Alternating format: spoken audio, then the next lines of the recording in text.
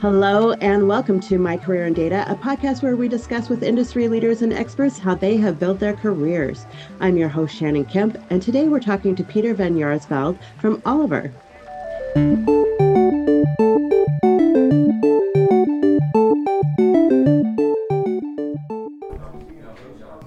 With a robust catalog of courses offered on demand and industry-leading live online sessions throughout the year, the Dataversity Training Center is your launchpad for career success.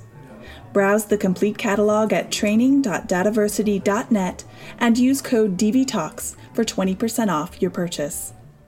Hello and welcome. My name is Shannon Kemp, and I'm the Chief Digital Officer at Dataversity, and this is My Career in Data, a Dataversity Talks podcast dedicated to learning from those who have careers in data management, to understand how they got there, and to be talking with people who help make those careers a little bit easier.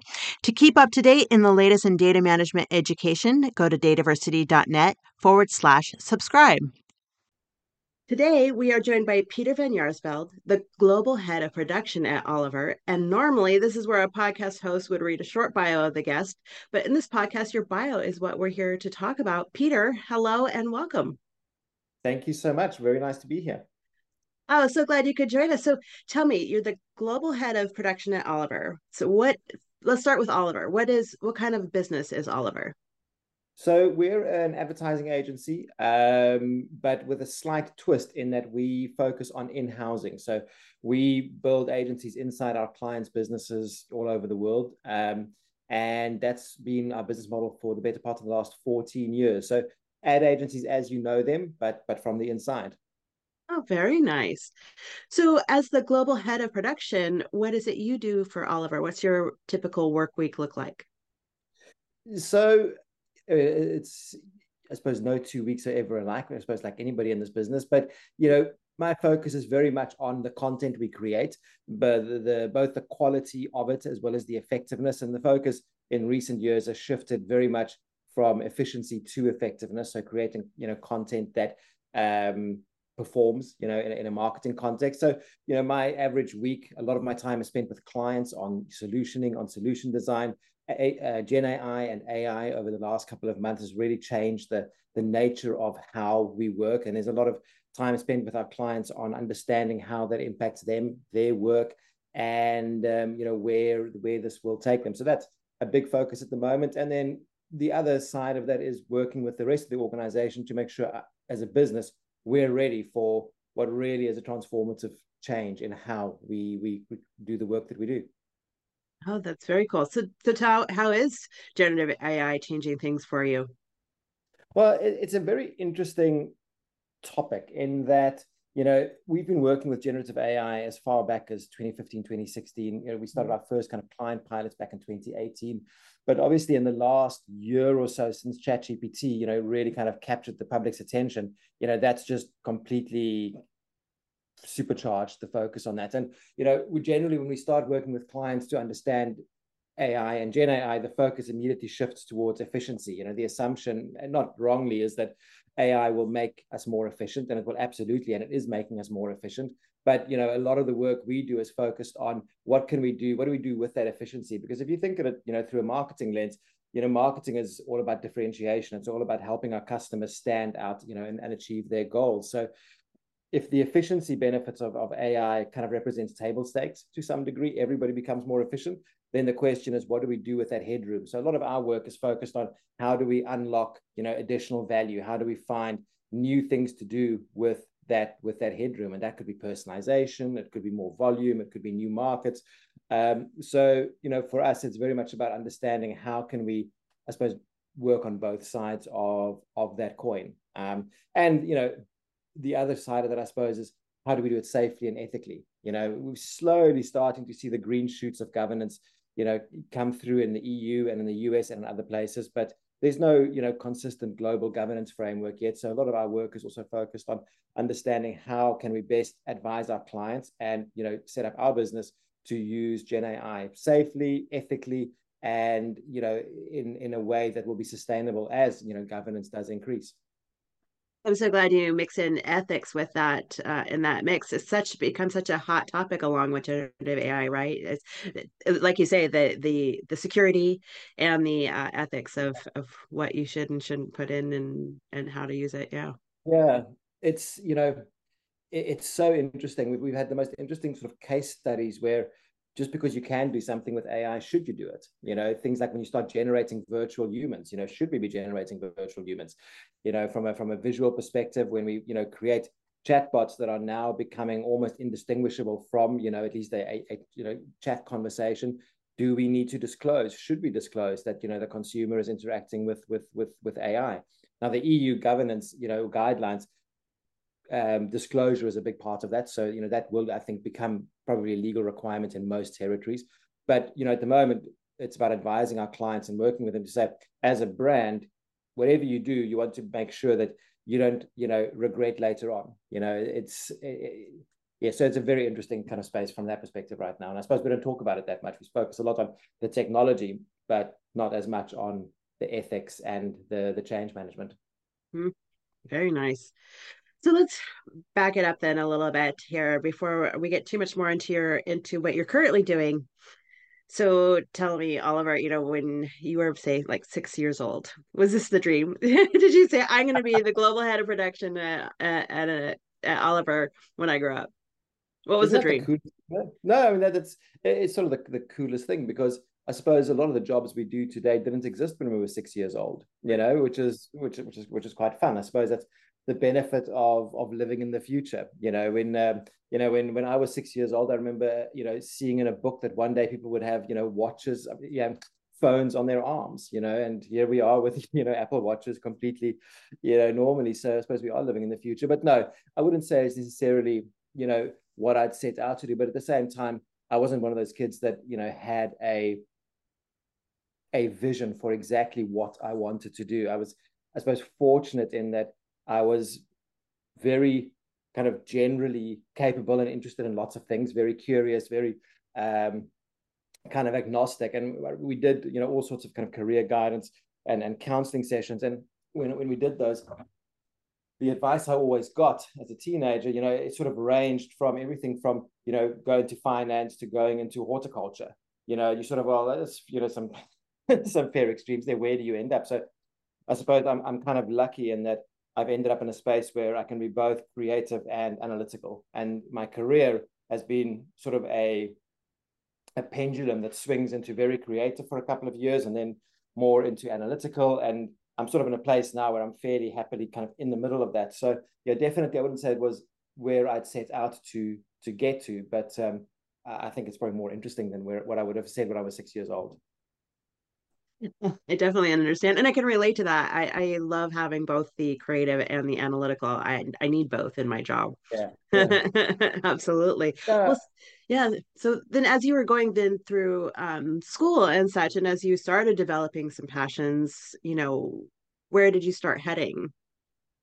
I hit it very much, I suppose, creative first. And I suppose, as a teenager, you're sort of drawn to, I was drawn to wanting to make things and create things. And, the way I sort of started was a mix of, I was always kind of quite capable technically, and this was in sort of early days of, I suppose, personal computers, lots of, there wasn't a personal computer in everybody's homes. We were fortunate we had, computers from when I was fairly young. So I sort of tinker and, experiment. And I remember the first program I wrote in BASIC, and I must have been, I don't know, I must have been about 12, 13, 14.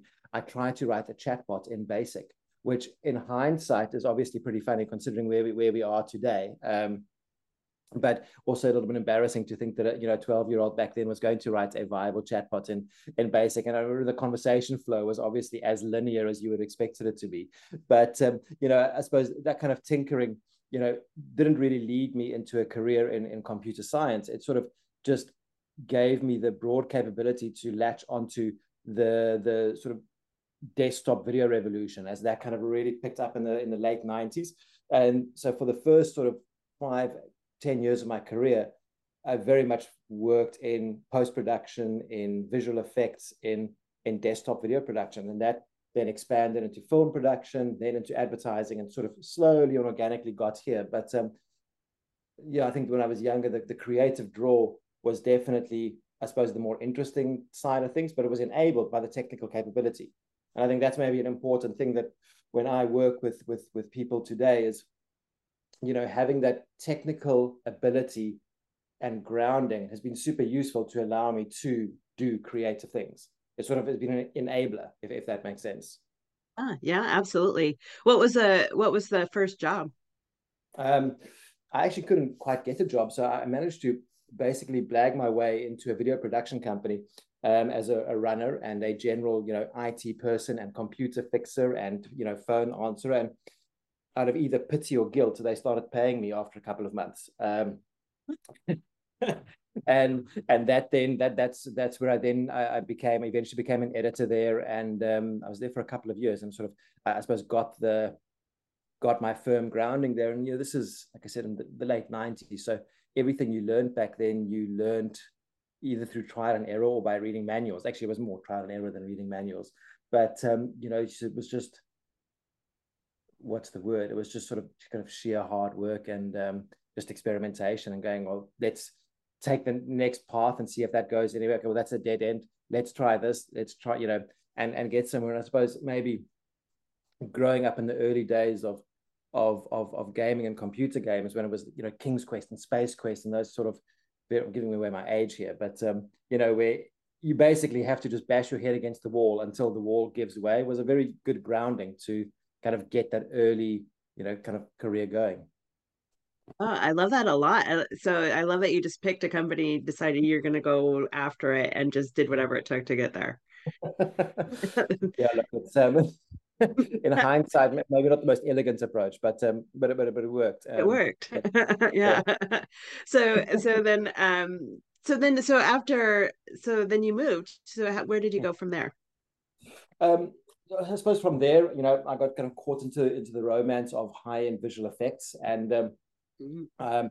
really, so I grew up in South Africa, and we had a very good film industry in South Africa, but also a very small one. And again, it's sort of a story of how my technical ability, I suppose, helped open doors. It still exists actually. There's a compositing system called Flame, which back then there were about two or three of those in South Africa. They were hugely expensive. A day of working within the system, we would essentially rent it out by the day to clients, and the equivalent back then was, I think, in a week's worth of work in the system, you could buy an average family home. That was sort of the day rate that we would get kind of charged out at. But it was highly, highly technical. So again, my technical ability kind of allowed me to get in there at quite a young age. And that allowed me to then build up the contacts in the creative industries to then start expanding into film production. So I went from there into visual effects. I directed commercials for a while. And then actually, no, I'm skipping over a step. Before I directed commercials, one of the big changes that we'd seen was so I was working on the system called Flame, hugely expensive, very, very proprietary, and most projects didn't have the budgets to be able to spend much time in there. And Adobe had just released After Effects. I think it was After Effects version 2 or After Effects version 3. And it was the first version of After Effects that had become viable as an alternative to this very, very high-end system. And you could spend a week in After Effects for the same price as a day in Flame. And, it wasn't a one-to-one relationship in terms of what you could achieve, but the math made sense. So I started a small company that essentially took advantage of this. So did that for a couple of years, eventually exited that, and then went into directing commercials, which I thought was, that was the dream. I wanted to be a commercials director. That was an interesting time. It was a very creative time, but not a great way to pay the bills. So Yeah. this is my late 20s, so I've always been a big believer that, especially in your 20s, you should try lots of things. And if you're going to make, mistakes and you take wrong turns, your 20s is when you want to do that, because you've got the most room to still course correct as you go. So I suppose, my 20s was a lot of that, trying things that, I thought, that was the dream, photography and being a commercials director. And I had huge amounts of fun doing it, but it just wasn't I didn't have the, it just didn't work. I mean, I quite frankly wasn't good enough from a creative perspective, to really make that a career, I don't think. And, you learn some hard lessons as you do that. And kind of out of that, I then, was late 2007, through a contact I'd worked with on and off for a couple of years. He'd had this idea to start a post-production company inside an ad agency. And I was like, well, that sounds like an interesting idea.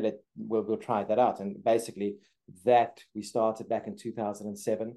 And that eventually became a business that we sold to Oliver and now Oliver. And that idea of starting, doing, again, taking advantage of technology, putting that technology into our clients' worlds, again, open doors. And I suppose, I've never kind of told the story in this way, but when you sort of look at that story, it's interesting how the technical ability has unlocked all these sort of doors to do what I really want to do, which is, quite handy.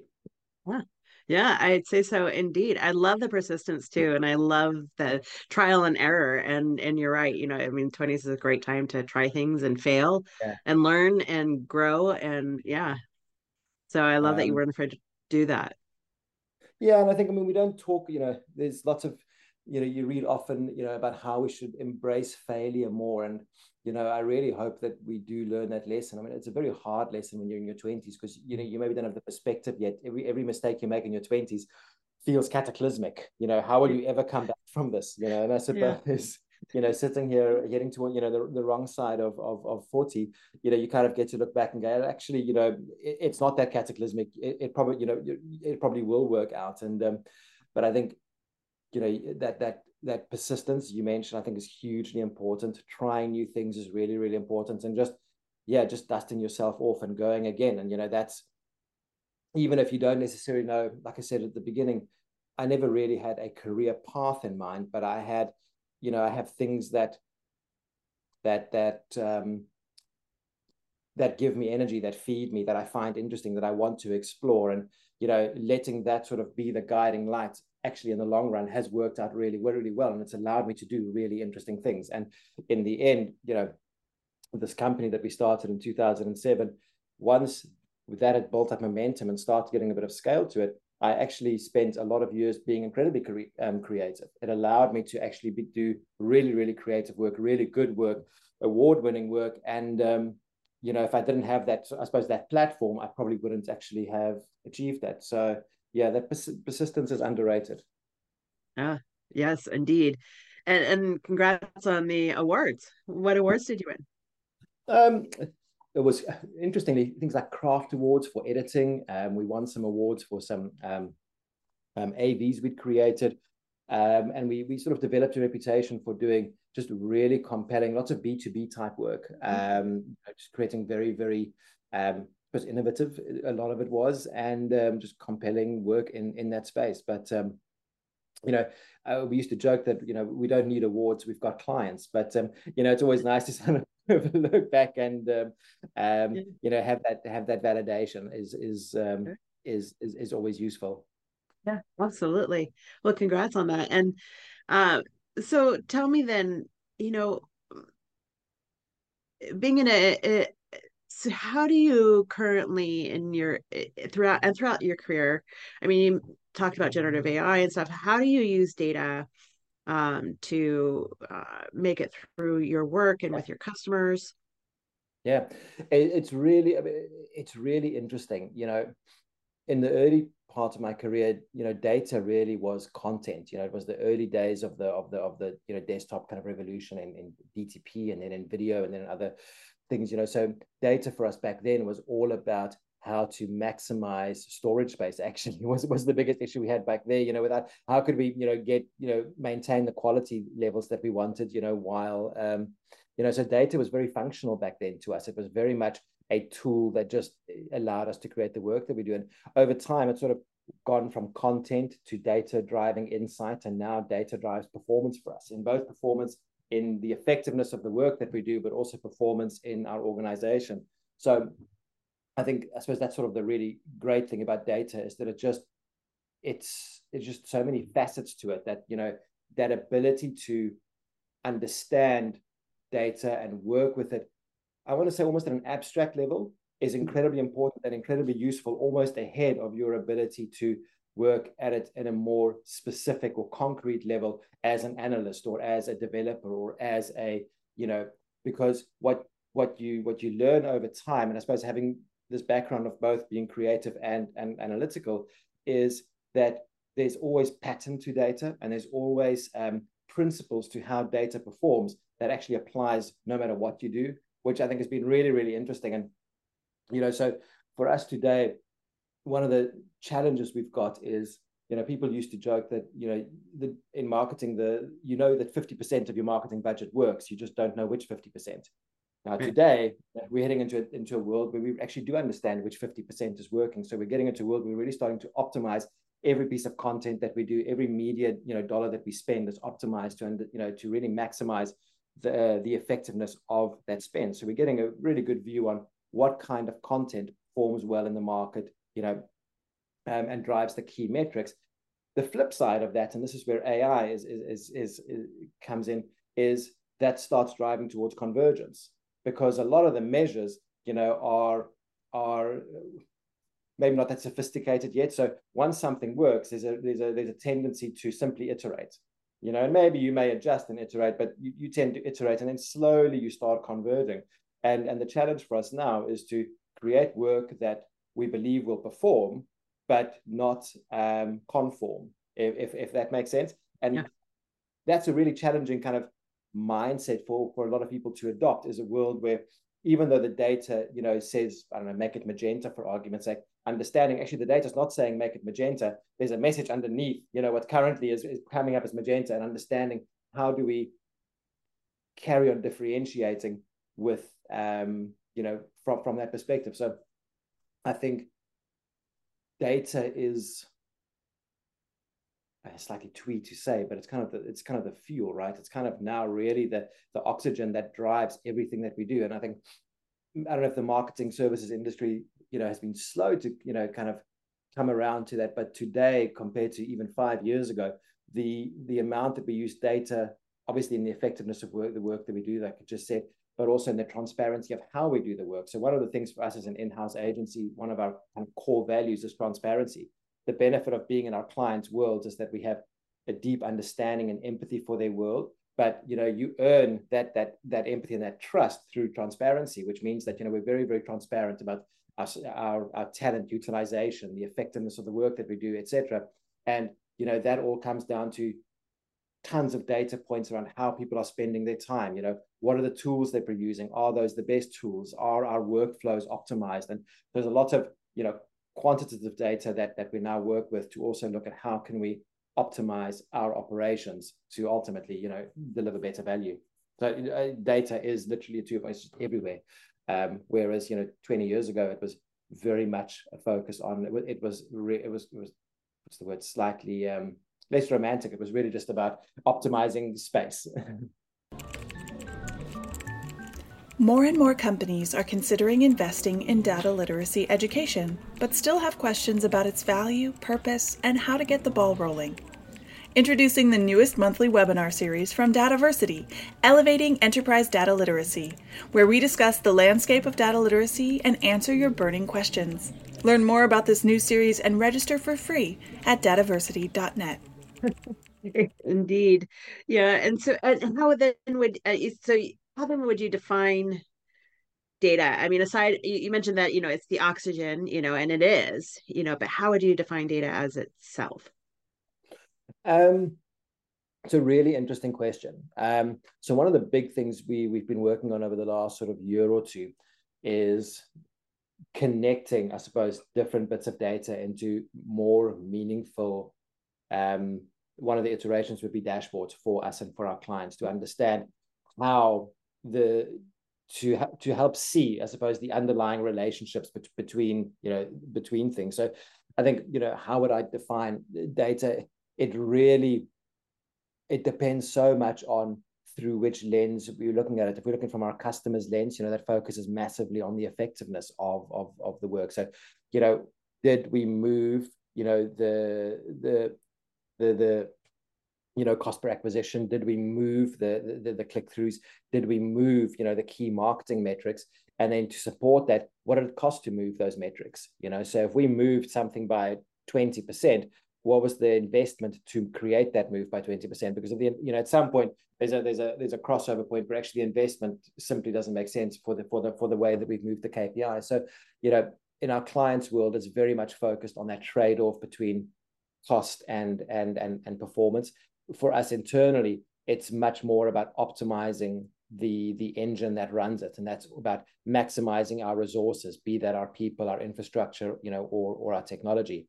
But the way all of this really kind of comes together is, through much more, getting data into people's hands and helping equip them to interpret that data. Because that's the other side of this. The data is one thing, but ultimately, as we sit here today, we need people to be able to interpret that data and make it actionable. Because the data, without making it actionable, without having a strategic, imperative that it can help us deliver, the data is essentially worthless. I suppose that's maybe, where we're talking about what it means for us is really about figuring out how do we make data actionable, and how do we.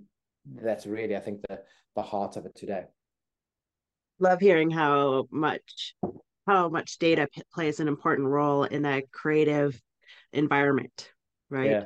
Look, I mean, I wouldn't say it's always easy to, and so, speaking to you, it's slightly easier to maybe position it as such. I think there's always a tension, and it's a healthy tension between creative and the data, and you need that. I think something that I suppose, the one thing with data, like I said, being able to interpret data is incredibly important. But I think for this audience, I think we also all know that data can be manipulated, or at least the positioning of, was it lies, damn lies, and statistics, so being very aware that you can't always interpret data at face value. You do need to kind of look, at the underlying metrics. I had a CEO years ago who, when we were going through management reports, he had this complete and allergic reaction to percentages. And he always used to say, if you want to lie, use percentages. Show me the quantum, show me the actual numbers, so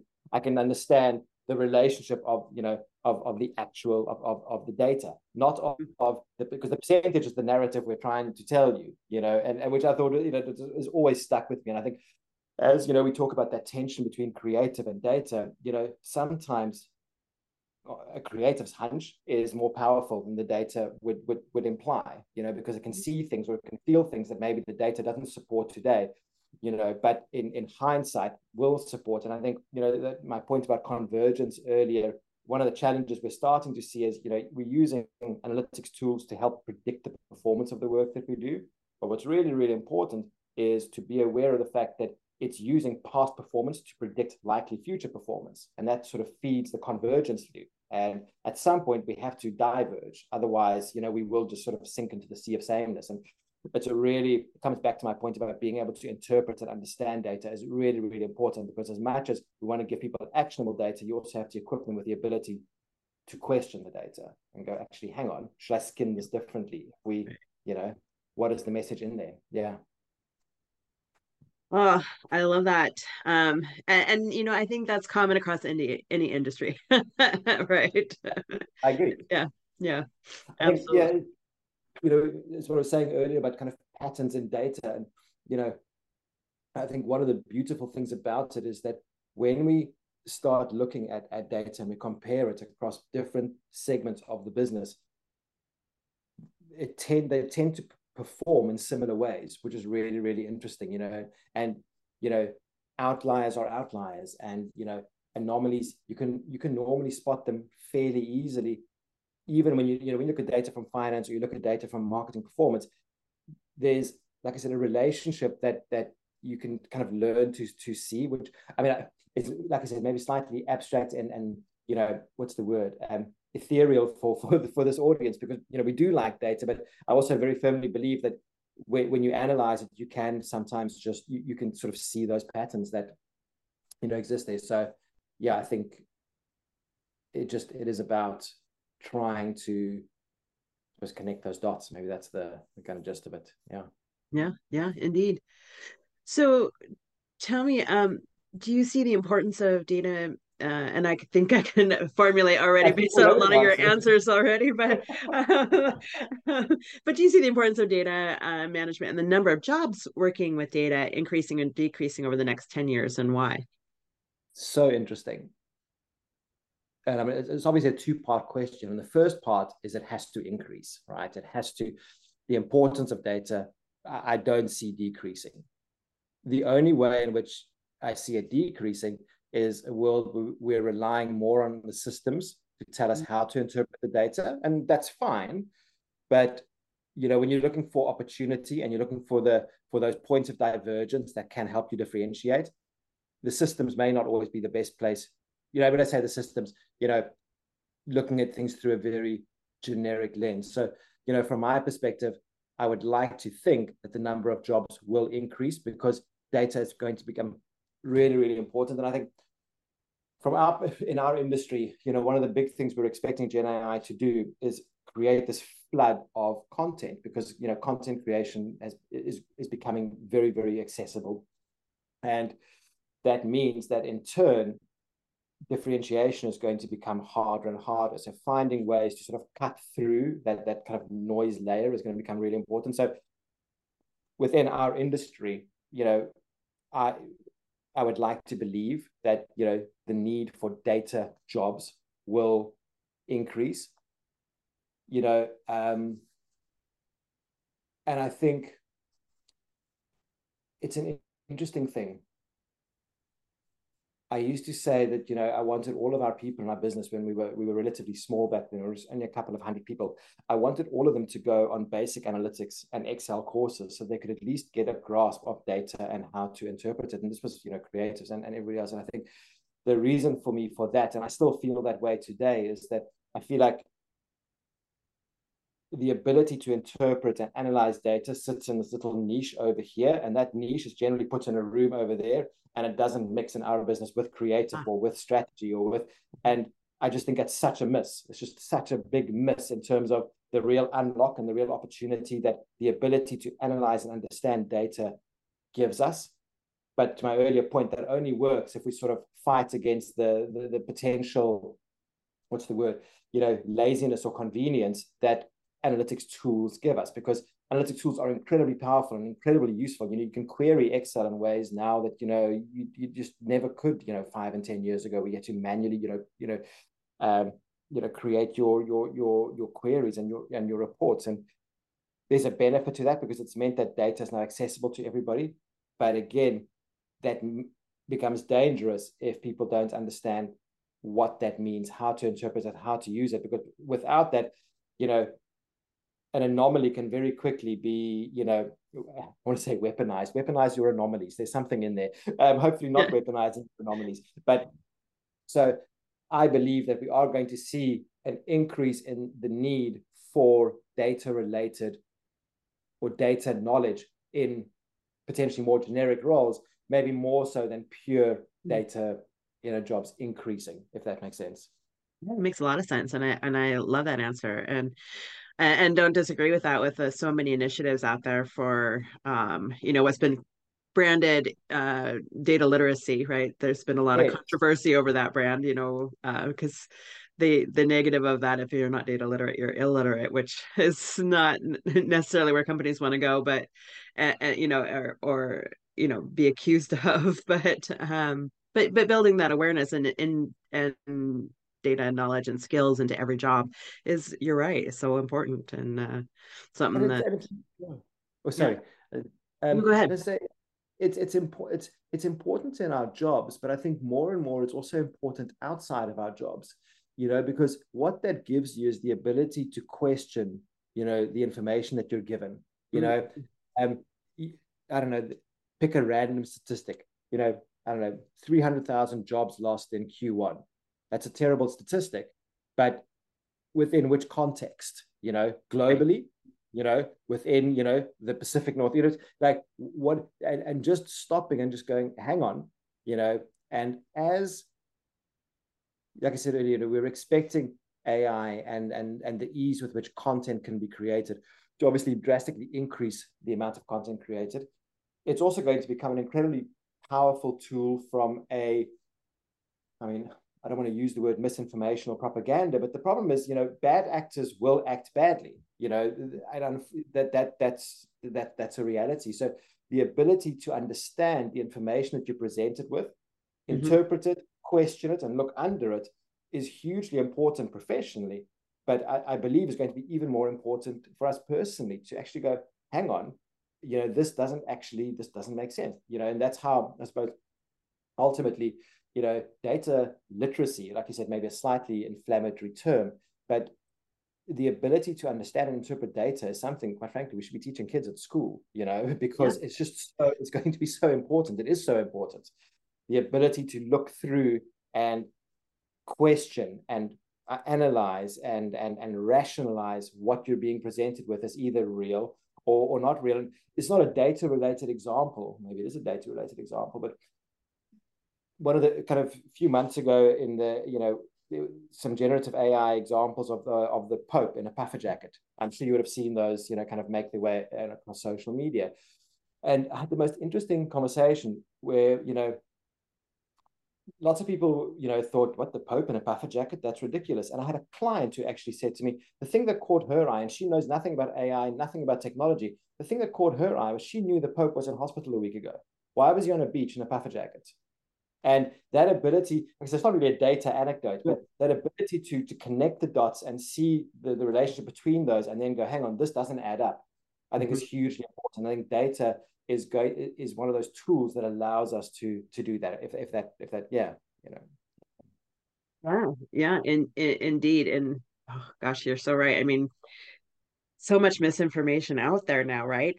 And with the use of data. I had a friend test out Chat GPT to produce a data science paper. Yeah. And well, went, wow, these are some really great points that they brought up. Great. And asked Chat GPT, what's your sources? And Chat GPT listed a bunch of sources. Well, it turns out when she looked them up, all of the sources were fake. Yeah. But it does it so convincingly, right? It's so confident, and it's so, and it's that, that's sort of the point for me is I suppose maybe the point of this conversation is that, what we consider data and analytics as an industry and a vocation needs to move. It needs to diffuse into our organizations and into our society. Yes, we still need data scientists, we still need deep specialisms, but at the same time, that general level of understanding has to start diffusing, because that's, I mean, like you said, ChatGPT does hallucinate, and it hallucinates incredibly confidently. And if you don't check your sources, or if you don't question, you will just, go along with it. Yeah. Yeah, it's a really cool tool, really fun to use, but check your sources. Exactly. Yeah. So what advice then would you give to people looking to get into career in data? So